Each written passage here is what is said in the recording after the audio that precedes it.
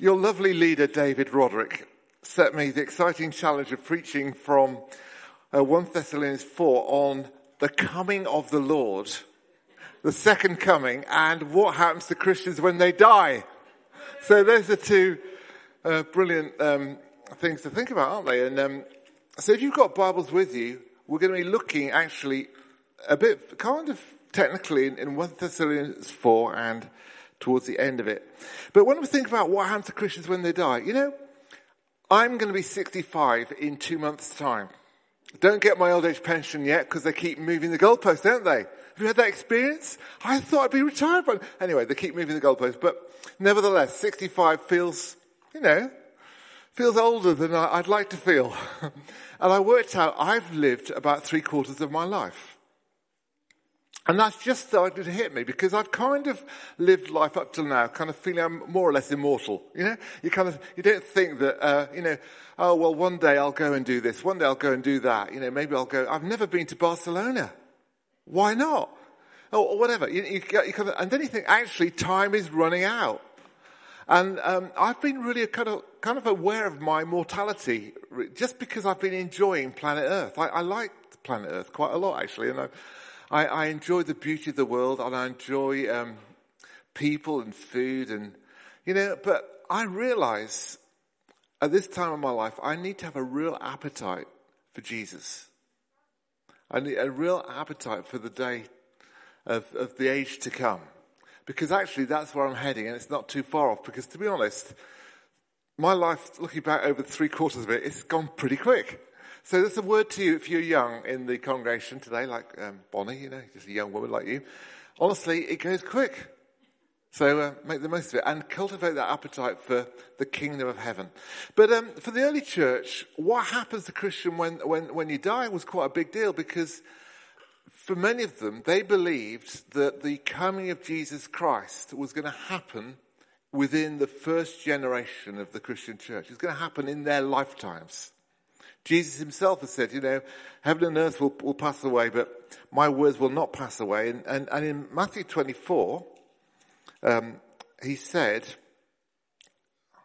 if I can read it, because I want to be authentic.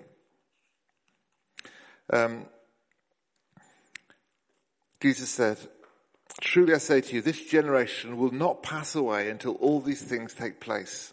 Heaven and earth will pass away, but my words will not pass away." And so the early church were kind of thinking, well, Jesus is coming soon.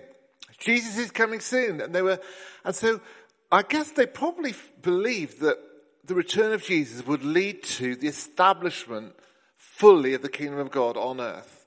And that people would enter into the joy of their Lord.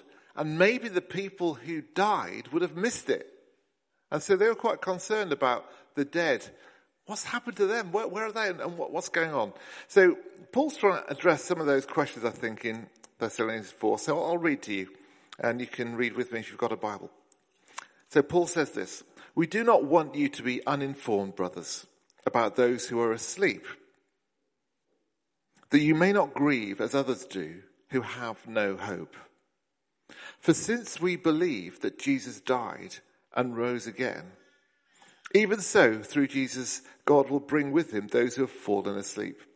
For this we declare to you by a word from the Lord, that we who are alive, who are left until the coming of the Lord, will not precede those who have fallen asleep. For the Lord himself will descend from heaven with a cry of command, with the voice of an archangel, and with the sound of the trumpet of God. And the dead in Christ will rise first. Then we who are alive, who are left, will be caught up together with them in the clouds to meet the Lord in the air. And so we will always be with the Lord. Therefore, encourage one another with these words." So part one of my talk will be just this simply: what happens to dead Christians? Where are they? Now, of course, in the time of the Bible, there was a group of Jews of whom Paul was one, when he was still Saul, before he was a believer actually, who believed in the resurrection of the dead. And there were other groups of Jews who didn't believe in the resurrection of the dead, and they believed that when you died, you went to a very shadowy place called Sheol. And Jesus himself taught about the resurrection. In fact, there's some quite interesting words that I'm going to read to you from John's Gospel, John chapter 5, which is the words of Jesus about resurrection. So John chapter 5, verses 25 to 29. Excuse me.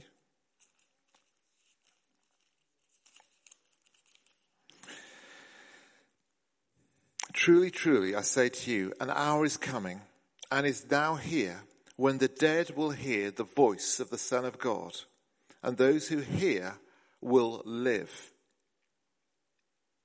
For as the Father has life in himself, so he has granted the Son also to have life in himself, and he has given him authority to execute judgment because he is the Son of Man. Do not marvel at this, for an hour is coming when all who are in the tombs will hear his voice and come out. Those who've done good to the resurrection of life, and those who've done evil to the resurrection of judgment. Yeah, really interesting words. That a resurrection of life, resurrection of judgment. What does that mean? And I guess that my own little thought about that one is that for those of us who are in Christ, who are followers of Jesus, in some ways the day of judgment has already happened. It happened on the cross. It happened when Jesus bore the sins of the world. It happened when those who trusted in Jesus, looking back to that day on the cross, can know that for them, forgiveness is complete. And so we have no fear of judgment. And in fact, all the signs of the end of the world broke out when Jesus died on the cross. The sun went dark. There was an earthquake. The dead rose from the tombs, Matthew records. Things that happened at the end of the world happened in advance in a little window there. And that spoke of a time when for us in Christ, for us, Judgment Day is a day of hope, not a day of fear. It's a day about reward, not a day of punishment. And there's kind of like two judgments that are kind of referenced by John there. So I think for the dead in Christ, let's not fear a day of judgment. But I love the words that are often used about death by Paul here and also by Jesus himself about that we have fallen asleep. So where are the dead in Christ? Have we just fallen asleep? Jesus said to those who were questioning when he went to raise Jairus' daughter, and he said she's asleep.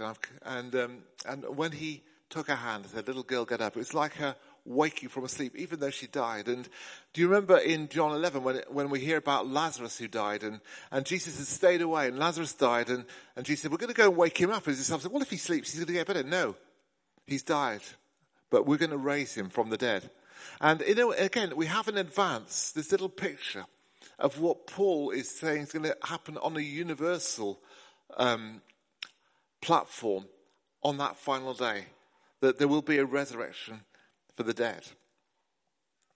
And that means that for those of us who are believers in Jesus Christ, when we grieve, we don't grieve as the world grieves. As Paul says, we don't grieve as those who have no hope. Now, I guess probably in the room, most people will have lost loved ones at some time. And if you've lost loved ones, you grieve. It's not that grief is something that as Christians we shouldn't have in our life because it's such a wonderful thing. One of my colleagues, her mum is in the Salvation Army, and she actually died last week. And the phrase that the Salvation Army uses, "promoted to glory," and it's a great phrase. But it doesn't mean to say that we don't grieve. We're not in denial that for us left behind there is real loss, real pain, and premature death is always particularly tragic. For me, both my parents died in their 90s, and in a way, it was an easy thing. Even though there were those losses of those foundational relationships, it was easy to say they've gone to be with the Lord, and for them, suffering is finished, and the aging process is no more, and they're looking forward to meeting one day with the resurrection bodies and all of that. We can be joyful, and yet we experience loss, but we don't have no hope. And it's very challenging for people who don't know where their relatives stand, where their friends stand with Jesus Christ. Have they got hope or not? And actually, in a sense, as far as Scripture is concerned, there are some things that we trust, and we trust in the mercy of God. We trust in the love of God. We trust that God wants to rescue everything that can be rescued, save everyone that can be saved. And it's not God's will that anyone should perish. And the Bible talks about the fact that even the day of his coming is postponed as long as possible because God is not willing for anyone to perish. But we also recognize that there are ultimate things. And ultimately, if we do not say to God, your will be done, God says to us, your will be done, as C.S. Lewis put it. And we have the option, if you like, to opt out of being in God's kingdom where he's Lord, if we selfishly and stubbornly hold on to our own desire to be Lord of our lives. And I think that's the final absolute that we can be really certain of. God is merciful, but he also allows us to opt out of his mercy. And we opt out of his mercy whenever we don't recognize him and make him as Lord. The speculation, can he be saved beyond the grave? Matthew 25, the gospel there, when Jesus has that story about the sheep and the goats, and people who say, Jesus says, come to me and enter into my rest. And they say, well, you know, when I was hungry, you fed me. When I was naked, you clothed me. When I was in prison, you visited me. They said, well, when did we do that, Lord? He said, whatever you did for the least of these, you did for me. And there is a sense that even people who didn't recognize that they were serving God in their own lifetime may have actually been pursuing his kingdom all the time and find that beyond the grave they had the opportunity to recognize the one they've really been in their hearts seeking for all this time. But that is speculation. It's not, people would differ on that interpretation of that gospel. What we do know is that Jesus' words bring life. I love in 1 Thessalonians 4 where it says, we declare to you by a word from the Lord that we who are alive, who are left until the coming of the Lord, will not precede those who fall asleep. For the Lord himself will descend from heaven with a cry of command, with the voice of an archangel and the sound of the trumpet, and the dead in Christ will rise. Paul himself, it says, I'm bringing you a word. It's a word that you can hold on to. It's a life-giving word. It's a word you can trust. It's a word from the Lord. The dead in Christ will rise. We are not left without a hope. And when I read it, I go back to John's Gospel and to the raising of Lazarus. And again, if you're familiar with that story, you'll remember that Jesus has stayed away from the home of Lazarus and Mary and Martha, I think with the deliberate intent to allow him to die in order that he might be raised. And when he finally gets there, Mary and Martha both say to him, Lord, if you'd been here, my brother wouldn't have died. And Jesus enters into their now grief, even though there's a future hope. Even though he knows he's gone to raise Lazarus from the dead, he grieves with those who are grieving now. And Jesus weeps in that passage. He weeps with Mary and Martha.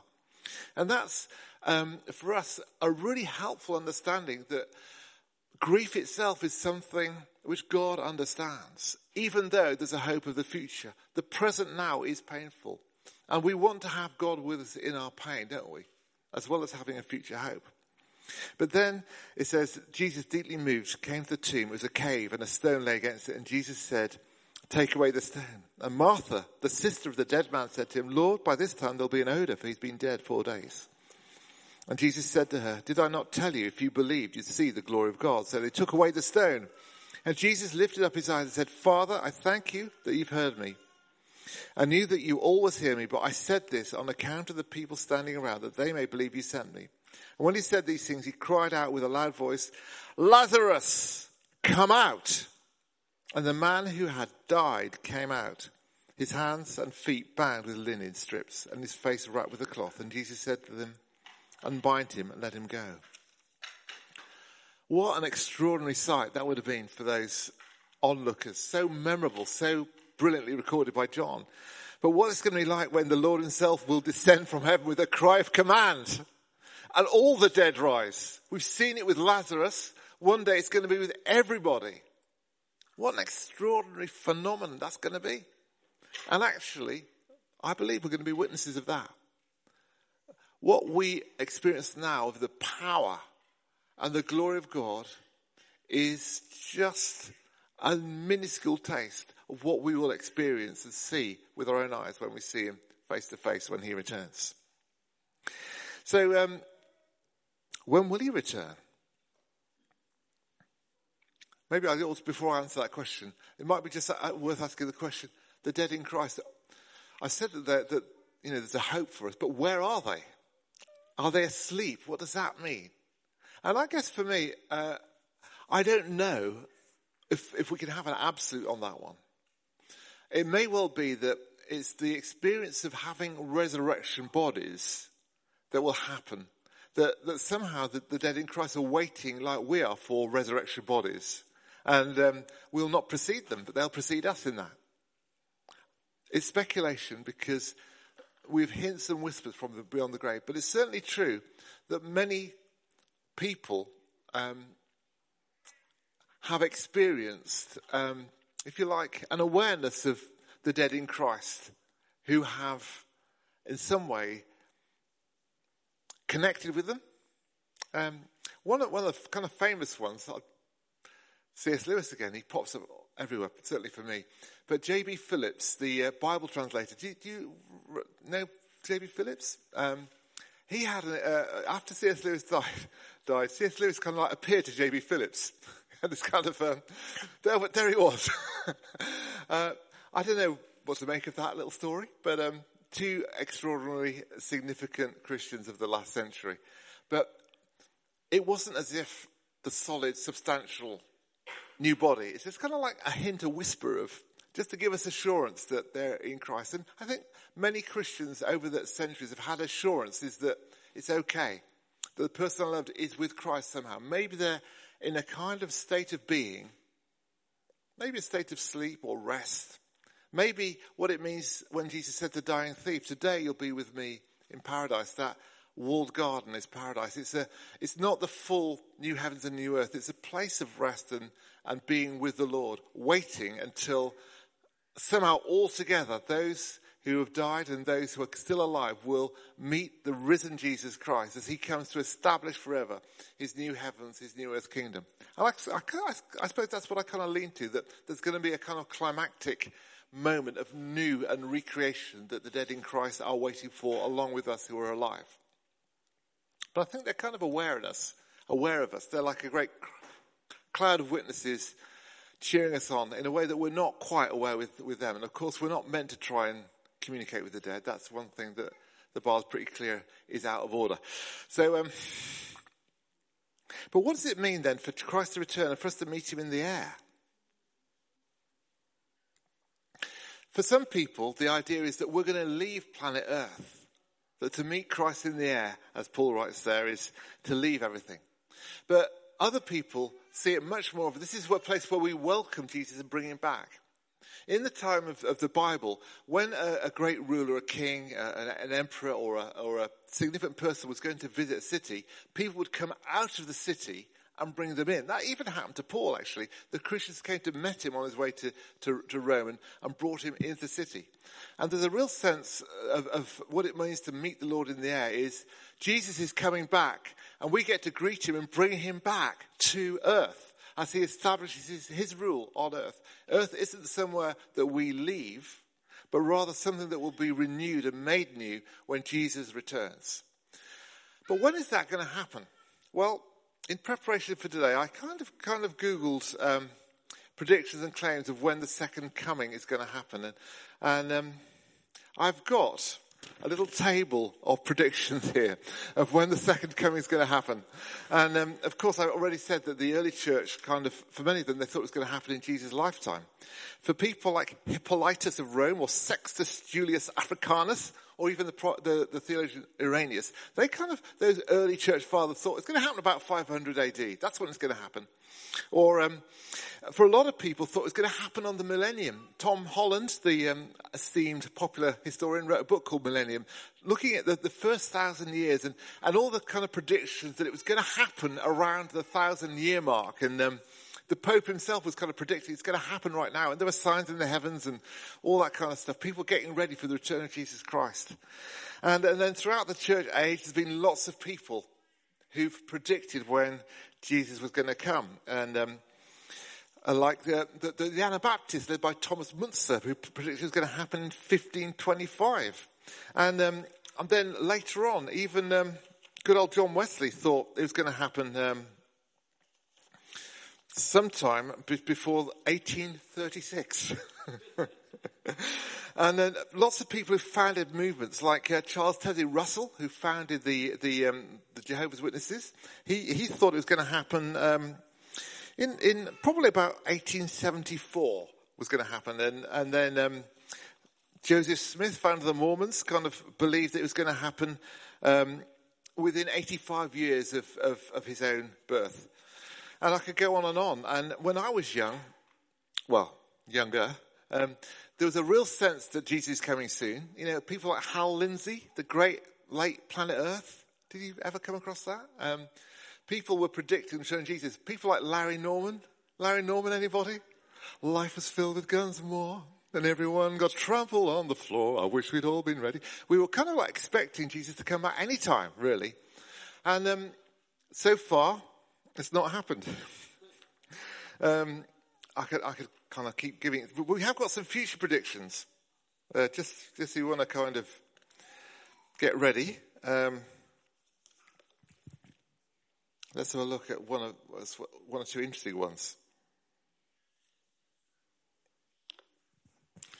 Has anyone come across the physicist and writer Frank J. Tipler? Anyone come across him? Well, he's a proper, university working physicist who wrote a book called The Physics of Immortality, which he claimed to scientifically prove the existence of God. And he predicts that the second coming of Christ will occur before 2057 and be coincident with a singularity event. So there are still people predicting the exact return of Jesus Christ today. But what we do know is that so far every prediction has been wrong. And that if we know our Bibles well, we should not expect to know when the coming of the Lord Jesus Christ is. Let's read the second part of our passage for today, chapter 5. Now, concerning the times and seasons, brothers, you've no need to have anything written to you, for you yourselves are fully aware the day of the Lord will come like a thief in the night. While people are saying there's peace and security, then sudden destruction will come upon them as labor pains come upon a pregnant woman. They'll not escape.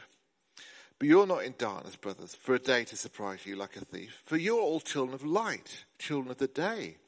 We're not of the night or of the darkness. So then let us not sleep as others do. Let us keep awake and be sober. For those who sleep, sleep at night. Those who get drunk are drunk at night. But since we belong to the day, let us be sober, having put on the breastplate of faith and love, and for a helmet, the hope of salvation. For God has not destined us for wrath, but to obtain salvation through our Lord Jesus Christ, who died for us so that whether we're awake or asleep, we might live with him.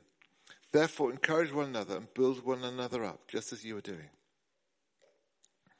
Jesus himself, we read it in Mark's Gospel, Mark 13, 32, and Mark 24, in that little passage there about the end of the age. We read there that Jesus himself says, no one knows, not even the Son knows, but only the Father, when that day will be.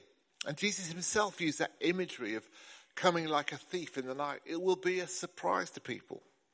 And it's interesting that there are two key references to the day that comes. Like a thief in the night, and like when labor pains seize a woman. And both of those references we find elsewhere in the New Testament, don't we? Paul, when he writes about prayer and the work of the Spirit in Romans chapter 8, says the whole of creation is groaning as in the pains of childbirth, waiting for the children of God to come into their own, waiting for their adoption of bodies. What he's really saying there is we're waiting for this new heaven and new earth. We're waiting for resurrection life. We're waiting to have bodies that are whole. And right now we are in pain because of something that we know is wrong with planet Earth. And it feels like we know there's something wrong and we're waiting for something to happen.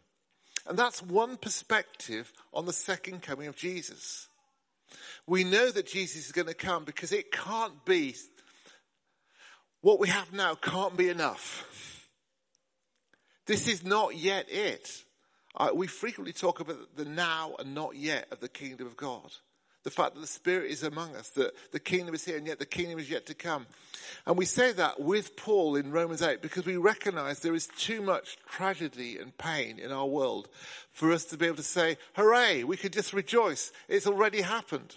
Some of those early kind of predictors of the second coming of Jesus, because they're slightly embarrassed about getting it wrong, they say, well, it's really happened heavily. Jesus is ruling from heaven now. St. Augustine was kind of looking at the age of the church, the millennium, the church age. But actually, we're people who are waiting and watching still. We're waiting for the day of the Lord because right now, things that are painful happen. In our congregation today, I heard of one of my young friends, just a newly married young man with a bleed on the brain in Southmead. He used to live with me in my house. That's so sad. There's a young mother in our church who's just been diagnosed with esophageal cancer.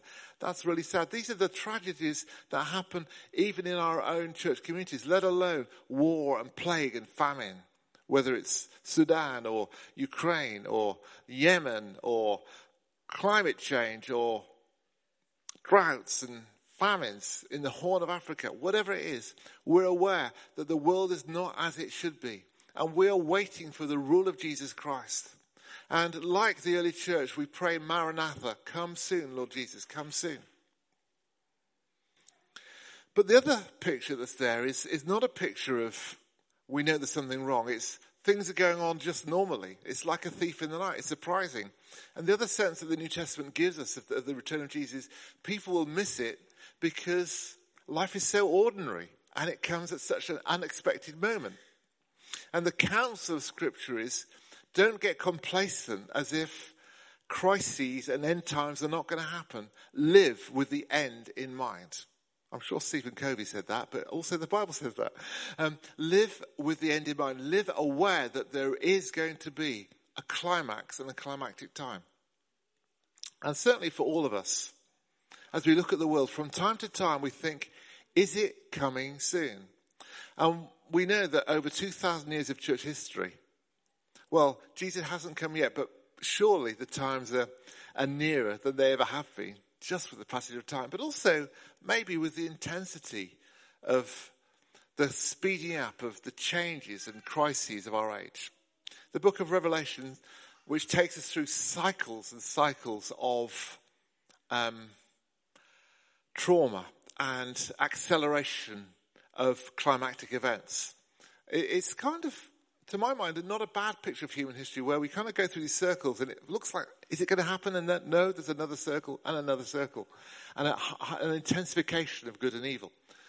And in all of that, when will it happen?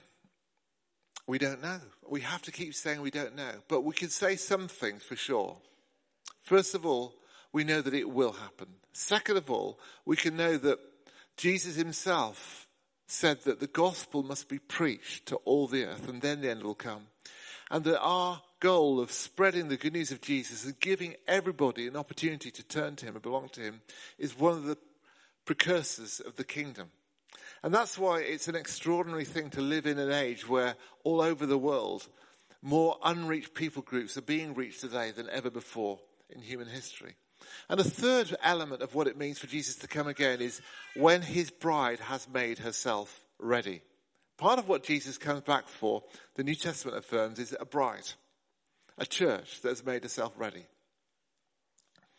And I think, as you think about why do so many people make predictions about the coming of Jesus, I think the reason is that whenever the church is really in love with Jesus, it feels like it can't be too far off.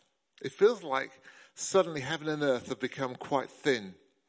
And I can remember again myself as in my 20s being part of a church that was very in love with Jesus. And the worship of the church really incorporated big elements of the return of Jesus. Someone in our church wrote a song called Maranatha, Jesus Come Again, and the blind will see and rejoice, set the captives free to praise him. You know, and it was all about that sense of we're experiencing so much of the joy of God, the presence of his kingdom now. It doesn't feel too far off. And I wonder if that's true of the church age.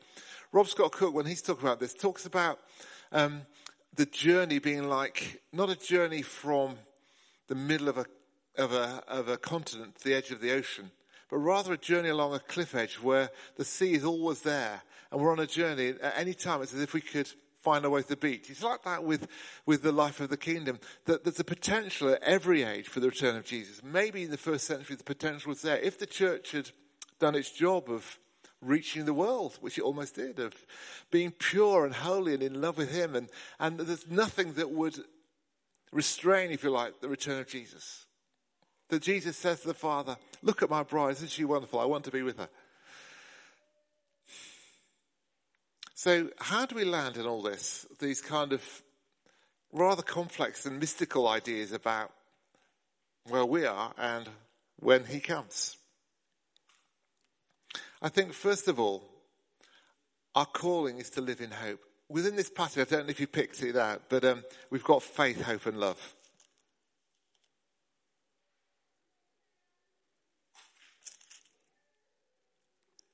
I definitely saw it in there. Yeah, here we are. Since we belong today, let us be sober, having put on the breastplate of faith and love, and for a helmet, the hope of salvation. And Paul loves faith, hope and love. They pop up often in his writings, most famously, of course, in 1 Corinthians 13. But here they are, faith, hope and love. And he says about these things, they're eternal, aren't they? They last forever. And as we are people of faith, living in hope and loving God and loving one another, there's a sense in which the issue of where Christians are when they die is slightly irrelevant, because we're kind of almost entering into it now. It's like we're already in the dynamic of the age to come. As we love God, as we love one another and sense his presence. And the sense of when he returns it's not such a big issue for us because we're already sensing his presence is near. We just want more of it. Faith, hope and love. We live in them and they're eternal things. We're tasting eternity. The powers of the age to come have broken into our now. And for me, as a follower of Jesus, that's how I want to live, as if I'm living with the age to come already part of my life. But I do think, though that's true, the tension is that we also want to hasten the day of the Lord by being a bride that makes herself ready. And in Peter, it talks about as you wait for him and speed his coming. What does it mean that we have somehow a place to play in speeding the coming of the Lord? Well, I think the things I've alluded to, how we live our lives, has an eternal element to it. Our willingness to make sure that no one misses the opportunity to know about Jesus. Our willingness to live lives that are really in love with him. I suppose just a third thing to say, and I want to close on this one, is where I began. What's your appetite for heaven, for the age to come, for the new heavens and the new earth? When Mary met Jesus in the garden, she tried to hold on to him. She tried to hold on to what she had. And Jesus said, don't hold on to me. And for me, it can be quite tempting to try and hold on to what I have. In fact, that's a problem of men and women in the 21st age. There's a whole bunch of very wealthy people in California spending large sums of money to try and kind of hold on to their lives. We've got people, who are kind of putting their bodies in suspended deep freeze in the hope that future science will mean that they can be resurrected in whatever the world will be like that. And even our contemporaries are desperate to hold on to life, aren't they? Pete was telling me he went to see Sting the other day, 72-year-old, still rocking out. And one of my housemates went to see Bruce Springsteen, who performed an extraordinary 3-hour high-energy set as a 74-year-old. Somehow these guys are hanging on to life, aren't they? But however fit and healthy and what supplements you take and what you do to your hair and all that kind of stuff, we are all going to die unless Jesus returns. And it's great not to hold on to what we have now, but to let our appetite for heaven just increase. And the beauty of the Lord, does he move you? Does his loveliness and his goodness make you, I want to be close to him. I'd love to see you face to face. That's how Paul lived, isn't it? For me to live is Christ, to die is gain. And we want to aspire to that ourselves. So I'm going to pray that for us as I finish. Father God, I want to thank you that you have not left us without hope. And thank you that we believe that one day we will see you. And that we will be reunited with those who've gone before us. And that there will be, in a sense, a joyful homecoming as we see you and also find ourselves completed as part of your full body, the Church of Jesus Christ, who is your bride. And I want to pray, Lord God, for people today who are mourning, who have sensed loss, who are experiencing the pain of bereavement. Lord God, that you would give them comfort that one day they'll be with you. And for those of us who are kind of thinking about our mortality, Lord God, give us a deeper appetite for you, to know that we'll see you face to face and that we'll have the joy of resurrection.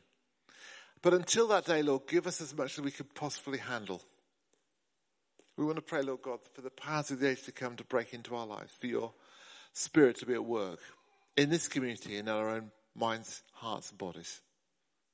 Even today, Lord God, as we worship, as we pray, will you come and bring your healing, your blessing? Where we're sick, Lord God, may the powers of the age to come break in and bring healing to our bodies. Increase our imaginative eyes to see you as you really are. In Jesus' name, amen.